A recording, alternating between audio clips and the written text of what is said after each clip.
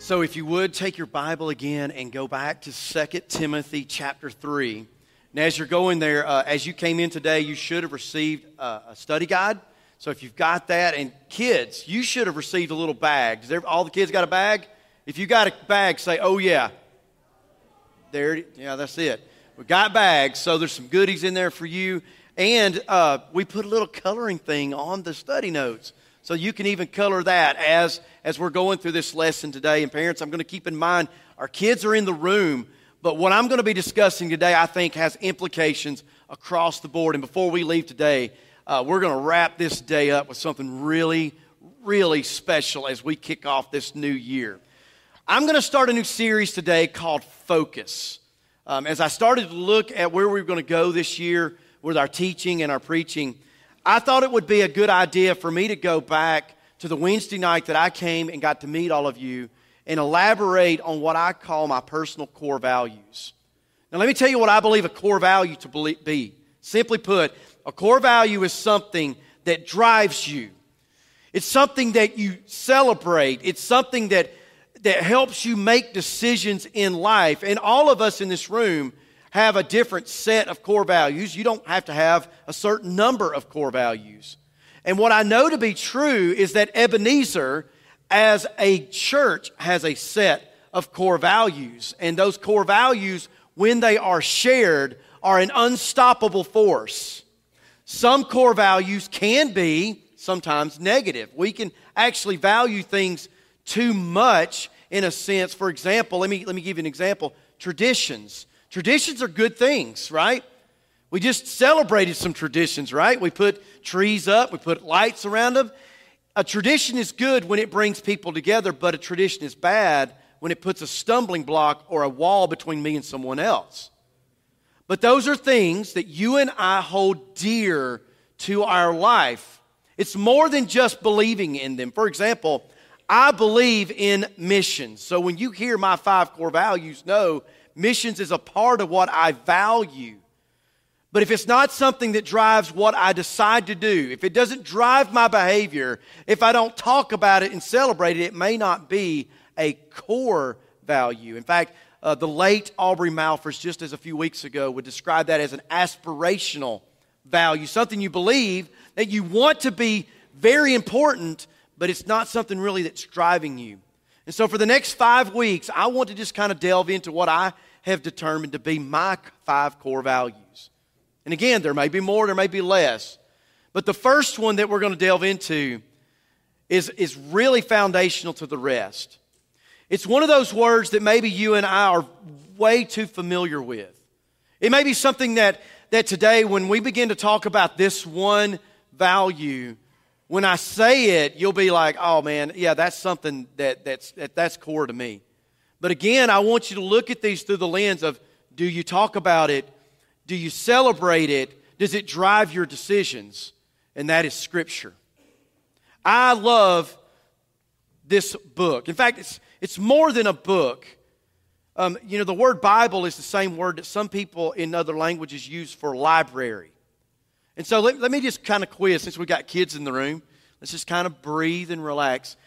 Which kid in this room can tell me how many books are in the Bible? Number. What was it? 66. That's it. I mean, there's 66 books.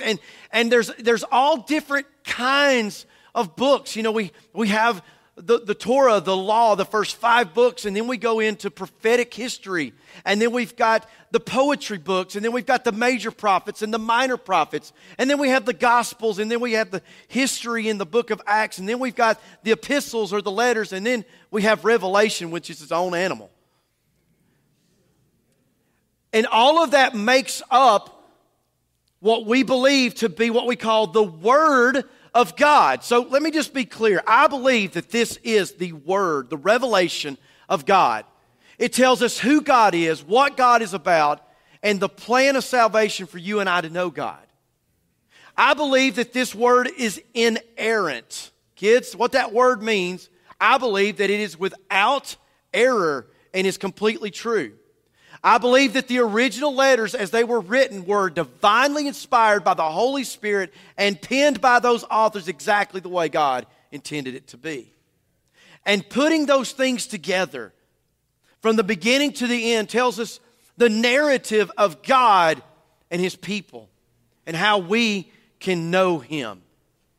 Because see, here's the invitation today for us, for you and to me, is do we know God? Because when I read this book and I begin to see the things that are revealed, I learn some things about myself as I learn things about God. I learned that I am a sinner and that I have no hope of redemption in of myself, but God, in His grace and His mercy, looked down at you and me and decided, you know what? I'm going to send my only Son. And He's going to die on the cross to pay for the sins that everyone in this room has committed. And He's extended that offer for you and to me to have our sins forgiven. And in the new covenant, remember this Bible is separated into two parts, the Old Covenant or the Old Testament and the New Testament. And in that New Testament, God made a very big promise. He said that He would put His Spirit inside of you and me. That makes us different. That marks us as different. And as I was beginning to learn and I came to faith, this book became vital. It became the centerpiece. It's not God. We don't worship the Bible. We don't need to put it on a flag or anything like that. It is the means by which you and I can know God through Jesus Christ, His Son. And so what I'd like to do is look at this passage, and I want to look at three implications.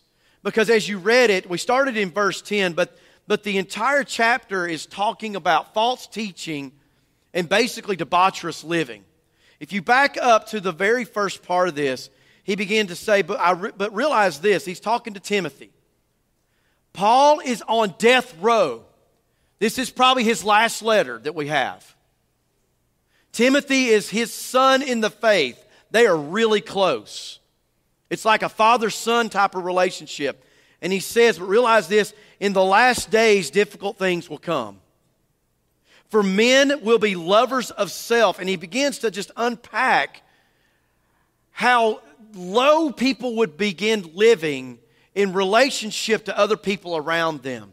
Abusers of others, users of others, robbing one another, manipulating one another.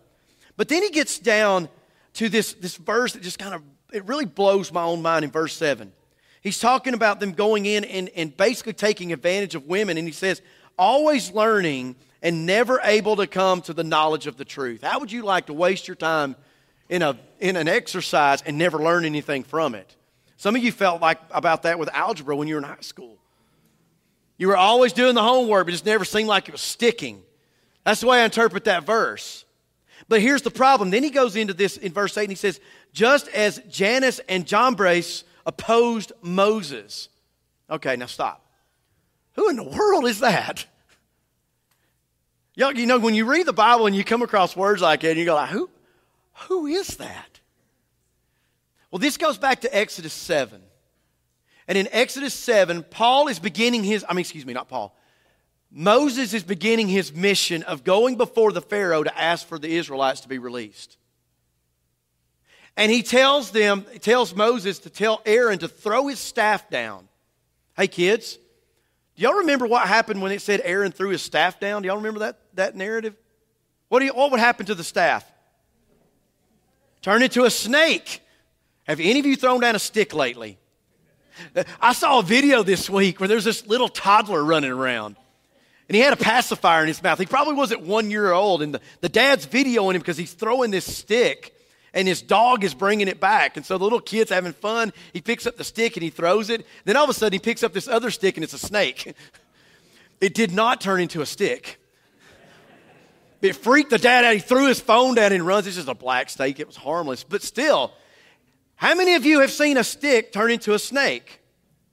Well, according to Jewish history, Jannes and Jambres were of the court where Pharaoh brings out his magicians. So what happens is he comes in, Moses is standing there, he says, let my people go.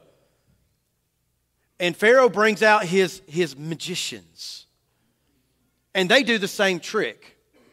Now, why is that important? Because what was the message? Let my people go. What was the distractor? They were throwing down and making snakes too. One actually happened. One didn't. And these men were deceivers. And they aided in Pharaoh's heart being hardened. And that's the context that's being set up when you get to verse number 10. Now you followed my teaching, conduct, purpose, faith, patience, love, perseverance. All high qualities that Paul exhibited in front of this man who is like a son to him. And he's inviting him to consider two things. Number one, what are you doing? And number two, what do you know? And what he's going to do at the end of that passage that we read earlier is he's going to show them where that comes from. So the first point, if you're following along in the bulletin, I want you to see is following Jesus is hard. Can we just put that out there right now and understand that as beautiful as the gospel is, as beautiful as grace and mercy is, as much as God and it says to us in Scripture, I want to change your life, I want to give you real life, I want to give you true life. Can somebody amen and say that following Jesus is hard? Even today we were talking about just how hard it is on a weekly basis, the things that get thrown in front of us, the things that happen to us, and how, did y'all know Satan doesn't take vacations? Did y'all hear that? Satan does not take a vacation. He doesn't care that we celebrated holidays. What he cares about is pulling you and me apart and down. Following Jesus is hard. Paul is sitting on death row and he looks at Timothy and he says, now you followed. Say follow. What's he following? He's following what he saw Paul do. Guys, can I tell you something? By the end of this message, I'm going to challenge you to read the Bible. Y'all know where this is going, right? That's not what I'm going to challenge you to do. What I'm going to challenge you to do is engage the Bible. Because if I was standing up here right now and I had two people standing beside me, one could quote the book of 1 John and one was loving his brother, I would put more stock in the one who was doing what the Word said rather than the one who could quote it. Because if y'all don't remember Jesus' narrative, Satan tempted Jesus with the Word of God. Satan can quote Scripture. My question to you is this: are you doing what the Word says? Let's just get it out of the way. I mean, if this is the Word of God, and this reveals the character of God, and God's call for you and me in Christ Jesus is a life of holiness. Look at what he said down in verse number 12. Indeed, all who desire to live godly in Christ Jesus will be persecuted. Now, we get stuck on the word persecuted. But I want you to notice the word back where it says to live how? Godly. I believe that salvation is free. I believe that the gospel is easy to understand. I don't believe we do anything to earn salvation. But I do believe that God's plan for your life and mine is for us not to stay the way we were. There's the idea of repentance that we talked about a few weeks ago. There's the idea that now the Holy Spirit lives inside of me when I receive Jesus. And if the Holy Spirit lives inside of me, eventually holy should begin living out in me. God wants to change your life. And if you choose that, I believe, in my opinion, this is just me, I believe we choose to accept Christ. We're saved, right? But I believe we have a second decision to make, and that is He's worthy to follow. Jesus said, if any man would come after me, he must deny himself, take up his cross, and follow me. What is easy about that? You know, all of us have probably at some time tried a reading plan. Most of us know Genesis very well. We get to Exodus and we read about the plagues, and by the time they cross the Red Sea and he starts giving the prescriptions on how to build the tabernacle, we're done. And then we feel defeated. And then we feel like a worthless Christian because I couldn't keep my commitment. God doesn't want that in your life. Folks, it's better for you to step back and say, you know what, I'm going to read a verse a day and see God in that and see what God is saying to me in that one verse than it would for me to boastfully say, well, I'm going to read through the Bible this year. Because as soon as you don't make it, as soon as you slip up one day, who does it make look bad? When all God's wanting you to do is see Him in the Scripture. God wants to speak life into you. God wants to see you transformed and raised up.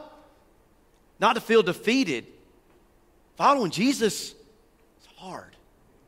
I mean, even just looking through this room, and I'm making eye contact with some of you guys that have been on the mission field in harm's way. It's not easy to follow Jesus. But don't we believe in a God who's more powerful than anything that could come against us? And if somebody in this world takes your life away, who really holds your life? Who raised Jesus from the dead? Who can raise you from the dead? Someday Jesus will come back and He'll raise us from the dead. So death is nothing that we have to fear. You know you know what evidence I have to support that? How many disciples died a martyr's death? All of them but one, John. They did not fear death because they knew Jesus promised He would raise them from the dead. So what do you and I have to fear? See, my goal and my challenge to you in 2022 is to read the Word to find out what to do with the Word. I don't care what your reading plan is. We have these out in the lobby. And it goes by quarter, and there is a Bible reading plan inside of this devotional. You could follow this. How many of you have a smartphone? Maybe I should ask it. How many of you have a dumb phone? You do not. You just got one for Christmas. There is something called the Bible app. How many of you have it? I know Brother Fred uses it you use it on a daily basis. You post those verses. Guys, if you read the verse for the day and you took that verse and then you go read it in its context, 5 minutes. I'll brag on one of my kids, one of my children. I'll leave her unnamed. That narrows it down to 2. We went through a challenge in the fall where we were, as the Thomas family, Laura's family, were reading a book of the Bible together. And the first thing she did every morning is she got the Bible app and pushed play. And as she's getting ready, she's hearing the Word of God. Faith comes by hearing, and hearing by the Word of God. She listened to it every day. And she got the award as being the one that didn't miss a day. I'm bragging on my kid. I'm biased. I'm just saying that's how easy it is. How many of you use a Bluetooth speaker in your car? Your phone connects to the car. On the Bible app, all you got to do is push play. And you can hear the Word of God being played as you drive. It takes discipline, and discipline is hard. My challenge to you this year is, what would God challenge you to do? To do with the Word of God. The second point is continuing in Scripture leads to faith and wisdom. Because I need something to know before I can do it. Now here's how I define wisdom. Smartly doing what you know. Like, I know a lot of stuff. All of us know a lot of stuff. In fact, some of you older people may agree with me that you've probably forgotten more than you've ever learned. I remember one time my grandfather was a mechanic. And I think I may have shared this in one context already, but he had a cube truck that he hauled around batteries, starters, and alternators. Now, this was back in the 80s when you didn't have 25 million diodes between here and here. And you didn't have to have a computer to test an alternator. And so I'm down there one day. I'm about Micah's age, so I'm preteen or right at teenage years. And my grandfather had a massive heart attack in 1986 when I was in elementary school. And so he couldn't do like he used to. His strength was gone, quadruple bypass. And so I'm out there one day, and this guy pulls up, and he's like, "Tom, can you, something's wrong." And he popped the hood, and he's standing there, but he took a moment, like Paul did with Timothy, and said, "Let me show you something." He said, My grandfather knew. He could look at a bolt and say, that's a 5/16. That's a 1/2. He knew everything. And he looked at me and said, instead of telling me to get a wrench, he said, go in there and get the largest screwdriver you can. I went, what? I mean, I knew enough about tools going, right? There's no screw heads on this. And I came back out there and he said, now put it in your ear. And I went, what? I haven't taken a bath today. And so he said, now put the handle in your ear. I said, okay. So I'm standing there in front of this stranger with a screwdriver in my ear. He said, now put the tip on the top of the alternator. And I said, okay. He said, you hear that? And it was going. He said, the bushings are out in the alternator. Please get up in the truck and get a 55741. He knew the number. He took a moment, just like Paul did with Timothy, to show him some wisdom. And that's exactly what happened that day. My grandfather showed me what it sounded like when bushings were going out of an alternator.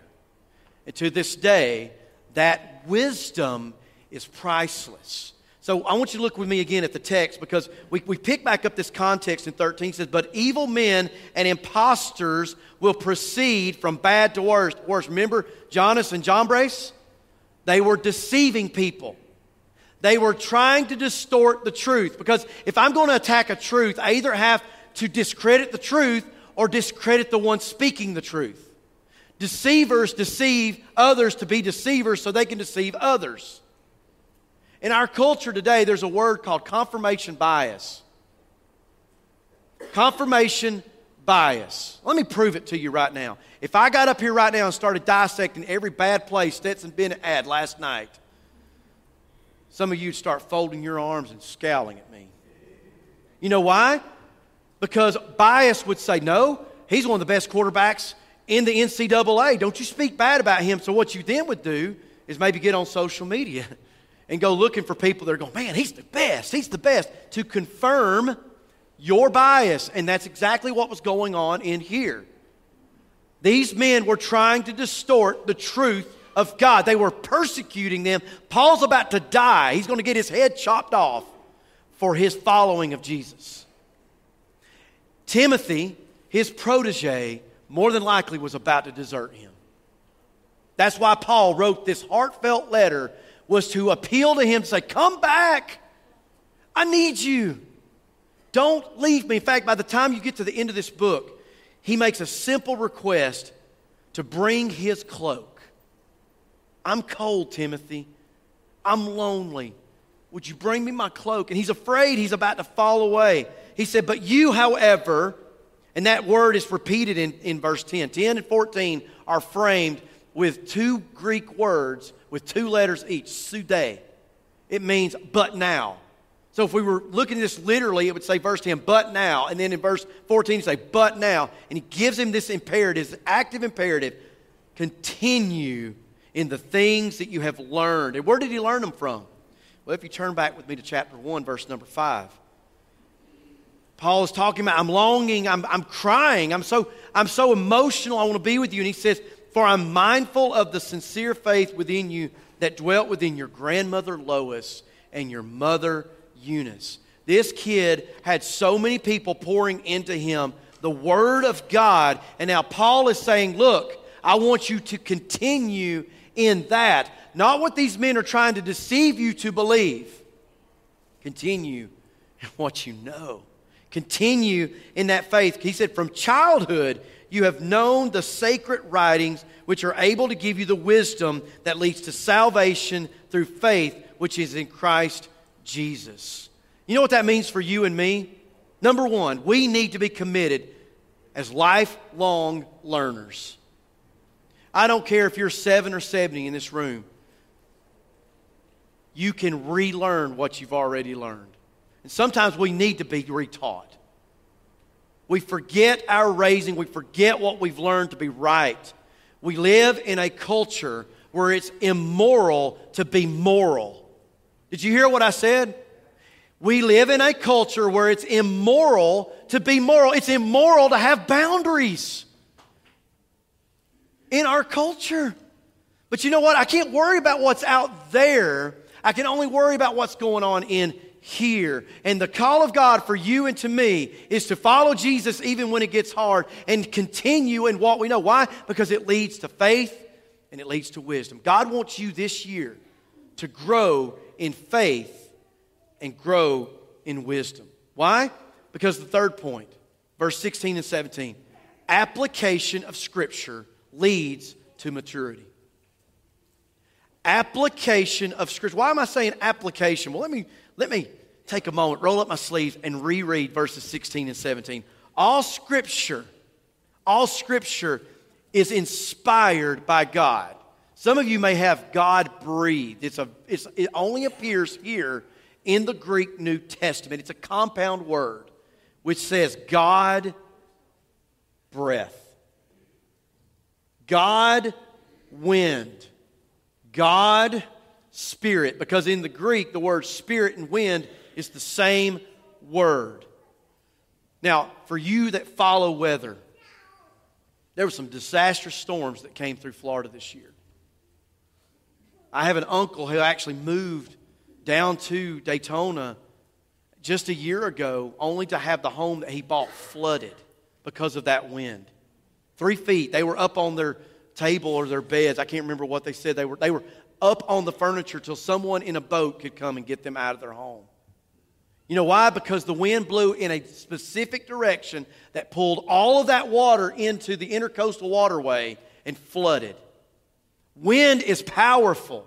And that's a negative example. But guys, let me tell you that the Spirit of God lives inside of you and me if we've accepted Jesus Christ. It recalls Genesis chapter 2 when it says God formed man of the dust. And here's this body laying on the ground. And then it said, and God breathed the breath of life into him. Folks, we're walking dead that need the Spirit of God breathed into us. And the Word of God is a medium by which we receive that life. The path that God has laid out in front of us is clear as we let this Word read us.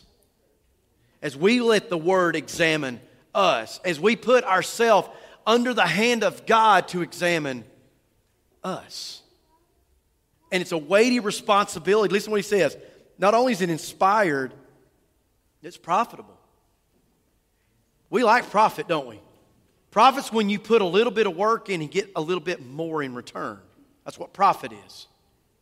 If you put something in and you don't get anything in return or you lose, that's a loss.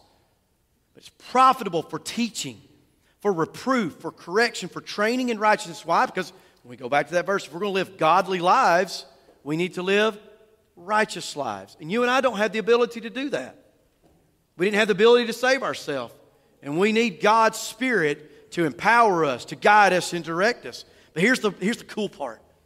Verse 17, so that the man of God would be adequate. It hinges upon it being inspired and profitable. There's a lot of books that's been written, but this one is different.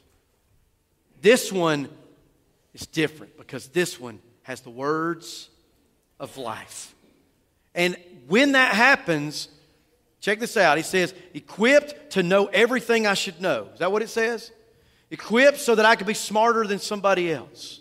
Equipped so that I can be a special Christian.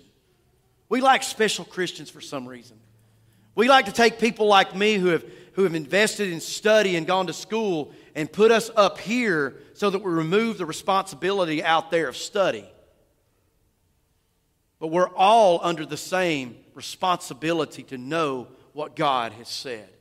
There are no special Christians. We all just have different responsibilities. For every good, what does it say? Work.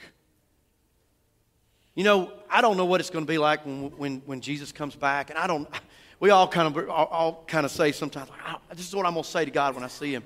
I don't think I'm going to say anything. I think I'm going to be so dumbfounded that when I see the Lord, I won't say anything. But here's what I want said back to me. Well, good and faithful servant. And it won't be because of degrees. And it won't be because maybe by the end of my life I've read the Bible 15 times. It'll be because of what I did. It'll be the expression. James said to be doers of the word and not hearers only. And so here's my challenge. I'm really going to give you three. Number one, read something. Isn't that easy? Read something. A recent Barna study revealed that teens across the world, get ready, because if you're a teenager in here, I'm about to get in your stuff. I'm sorry. When they surveyed teens across the world, it came back that only 8% of teens are engaged in the Word of God. Out of those who are engaged, that would be considered like some Christians teens that would consider the Word of God inerrant and applicable, only 80% of them felt like that Scripture had any relevancy to them. So you take that 8%, and that gets on down to about 5%. So only 5% of teens that are engaged, only 80% of those are engaged in the Word, reading it. Now, they may be engaged in social media, looking for somebody to give them an identity. Can I tell you the identity you need? It's right here. For us that are middle-aged, our identity is right here. For those of us that are in our senior years, where's our identity? It's found in here. So read something. But then I want you to consider how you read it. And that's where I'm going with this. I want to challenge you to get in a life group. I want to challenge you to get in a life group. You can go to our website and look at the different avenues. All of them are that way, except for one that meets over that direction. But I want you to consider getting in a life group. And then here's the third challenge, and this one's cool. I don't believe you should read the Bible in isolation. That's just me. That leads to heresy. Can you find 2 or 3 guys or gals in your life and say, hey, every other Saturday, let's meet at Duncan and we're going to read the book of 1 John, or we're going to read something. I keep referring to 1 John because that's where we're going to be in February. We're going to do a study in the book of 1 John. You could read Habakkuk. I don't care what book you read, but just read something and read it together and do it together in a group. I got 2 friends that are in their 70s, and they started this 5 years ago, and can I tell you, 5 years ago, they are now through about 3 books because they just get together and they read, but as they're reading, they're going, okay, what do I see about God in this? What's this saying about me? We have to be intentional. We have to be intentional. And that's my challenge for us going into 2023. So as we close, I said I wanted to do something special because this will be the last time for a while that we have the kids in the room. Kids, y'all here with me? Put your hands up. Like a roller coaster. I'm going to ask everybody to stand with me. I'm going to go ahead and ask Caleb and the band to come, and you're going to play in the background. But you know, this is the treasure God has given us, our children, our students. He's called us as a church to disciple the next generation, has He not? If you are near these kids, I just want you to circle up around them. We're going to pray a blessing over our kids today. So if you're 0 to 18, I'm considering you a kid. But I want you parents, I want you to pray over your kids. And I want them to hear you praying over them, that God will do something miraculous in their life this year. So let's bow. And parents, put your hands on your kids and let's pray together. Father, as we pray over our kids this morning, God, what an awesome responsibility you've given to these parents to raise them up, to fear you, to know you. And so, God, I pray as Ebenezer that we partner with our families to influence these kids to grow and to learn. I pray, God, blessing that this year, if there's a kid in this room who hasn't accepted Jesus yet, God, you would make that gospel clear in their mind. That you would make it clear the need that they have to be saved, that they are a sinner, and that they need Jesus. And God, that you would save them and that it would be the birth of an awesome relationship, that they would see you as their heavenly Father, as Jesus taught us.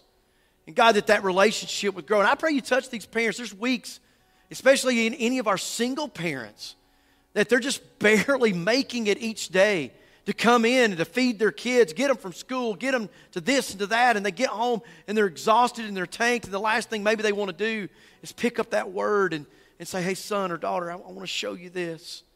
God, I pray you give them the strength and the endurance and the long suffering to be able to do that. And God, is Ebenezer, that as this year progresses, we would look at ourselves. God, that we would set a challenge in our life to stretch us just a little bit. Maybe it is to read through the Bible this year. Maybe it's just to read through the New Testament. Maybe it's to take these devotionals or do something on the Bible app, whatever it is, God. Right now, everyone in this room has a next step.